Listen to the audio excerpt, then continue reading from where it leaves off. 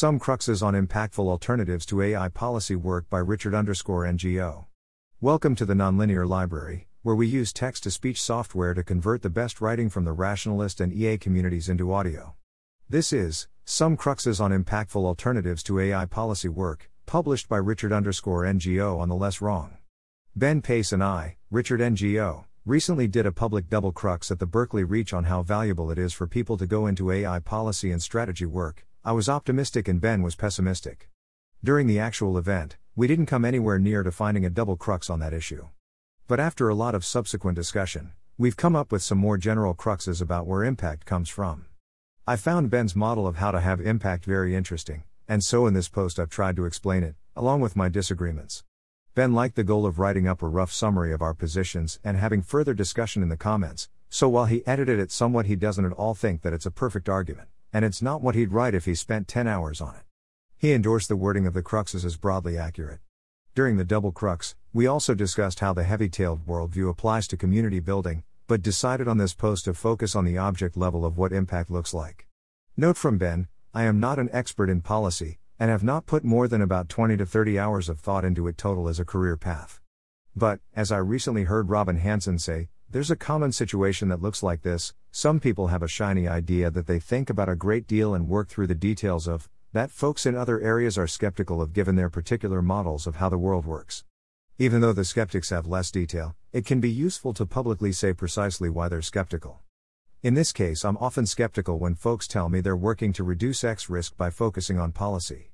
Folks doing policy work in AI might be right, and I might be wrong, but it seemed like a good use of time to start a discussion with Richard about how I was thinking about it and what would change my mind. If the following discussion causes me to change my mind on this question, I'll be really super happy with it. Ben's model, life in a heavy-tailed world. A heavy-tailed distribution is one where the probability of extreme outcomes doesn't drop very rapidly, meaning that outliers therefore dominate the expectation of the distribution. Owen Cotton Barrett has written a brief explanation of the idea here. Examples of heavy-tailed distributions include the Pareto distribution and the log normal distribution. Other phrases people use to point at this concept include power laws, see 0 to 1, and black swans, see the recent SSC book review. Wealth is a heavy-tailed distribution, because many people are clustered relatively near the median, but the wealthiest people are millions of times further away. Human height and weight and running speed are not heavy-tailed. There is no man as tall as 100 people. There are 3 key claims that make up Ben's view. The first claim is that, since the Industrial Revolution, we live in a world where the impact that small groups can have is much more heavy-tailed than in the past. People can affect incredibly large numbers of other people worldwide. The internet is an example of a revolutionary development which allows this to happen very quickly. Startups are becoming unicorns unprecedentedly quickly, and their valuations are very heavily skewed. The impact of global health interventions is heavy-tail distributed. So is funding raised by effective altruism. 2 donors have contributed more money than everyone else combined. Google and Wikipedia qualitatively changed how people access knowledge. People don't need to argue about verifiable facts anymore. Facebook qualitatively changed how people interact with each other. For example, FB events is a crucial tool for most local EA groups, and can swing elections. It's not just that we got more extreme versions of the same things, but rather that we can get unforeseen types of outcomes. The books Submer and Superintelligence both led to mass changes in plans towards more effective ends via the efforts of individuals and small groups. The second claim is that you should put significant effort into reorienting yourself to use high-variance strategies. Ben thinks that recommending strategies which are safe and low risk is insane when pulling out of a heavy-tailed distribution.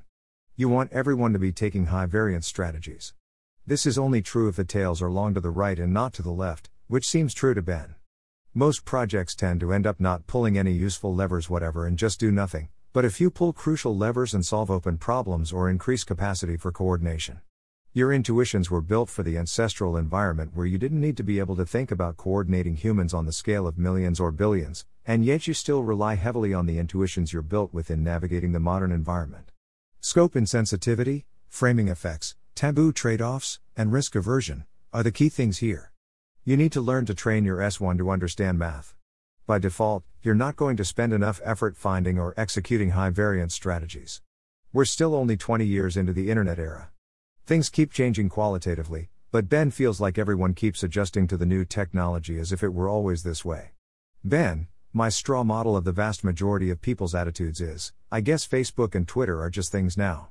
I won't spend time thinking about whether I could build a platform as successful as those two but optimized better for example, intellectual progress or social coordination, basically not just money.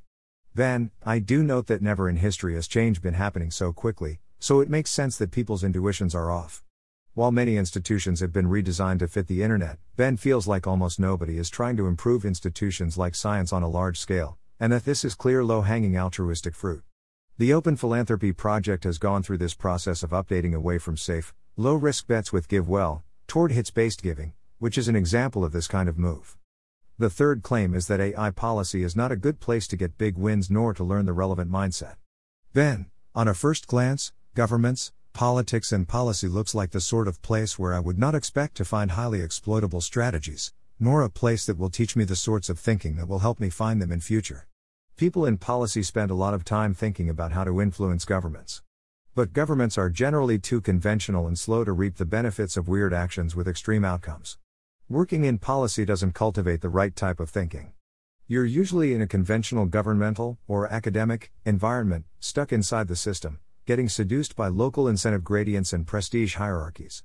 You often need to spend a long time working your way to positions of actual importance in the government, which leaves you prone to value drift or over-specialization in the wrong thing.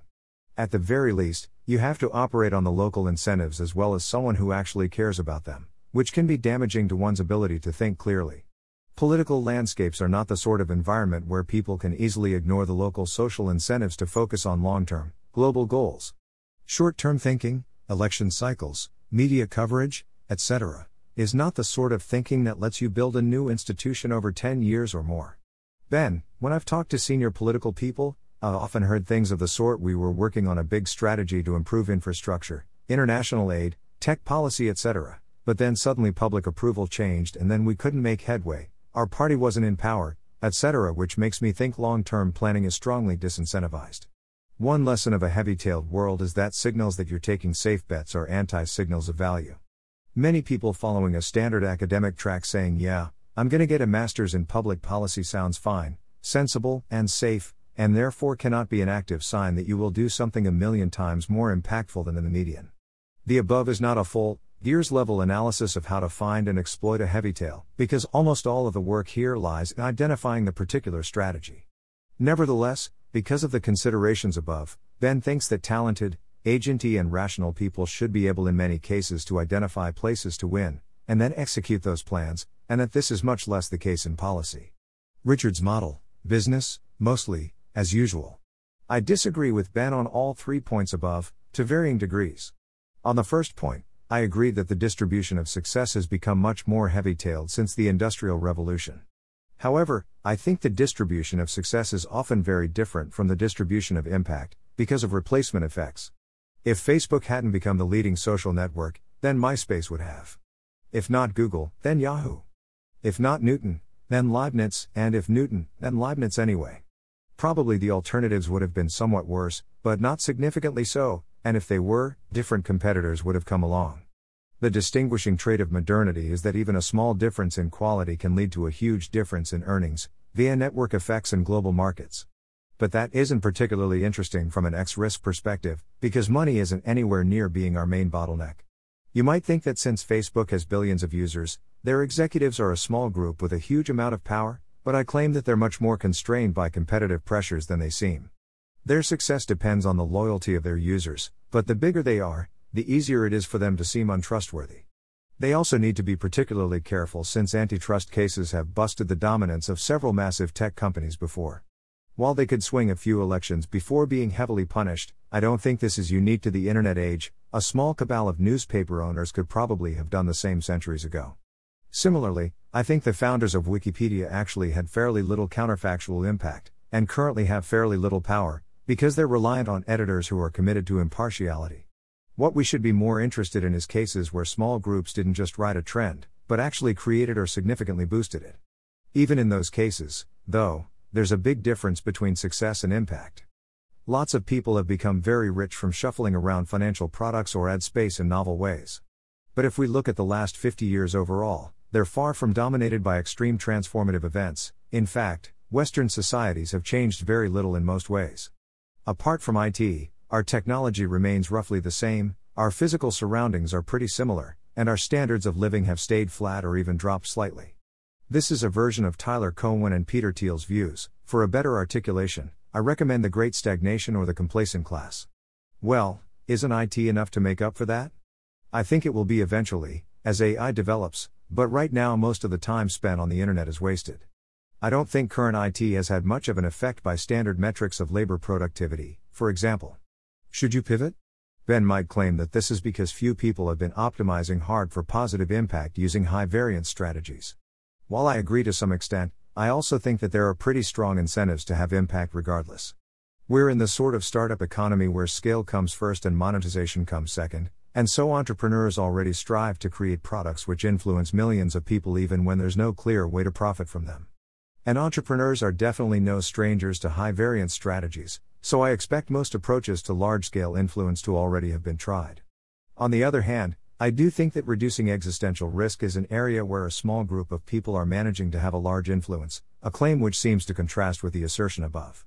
I'm not entirely sure how to resolve this tension, but I've been thinking lately about an analogy from finance. Here's Tyler Cowen. I see a lot of money managers, so there's Ray Dalio at Bridgewater. He saw one basic point about real interest rates, made billions off of that over a great run. Now it's not obvious he and his team knew any better than anyone else. Peter Lynch, he had fantastic insights into consumer products. Use stuff, see how you like it, buy that stock. He believed that in an age when consumer product stocks were taking off. Warren Buffett, a certain kind of value investing.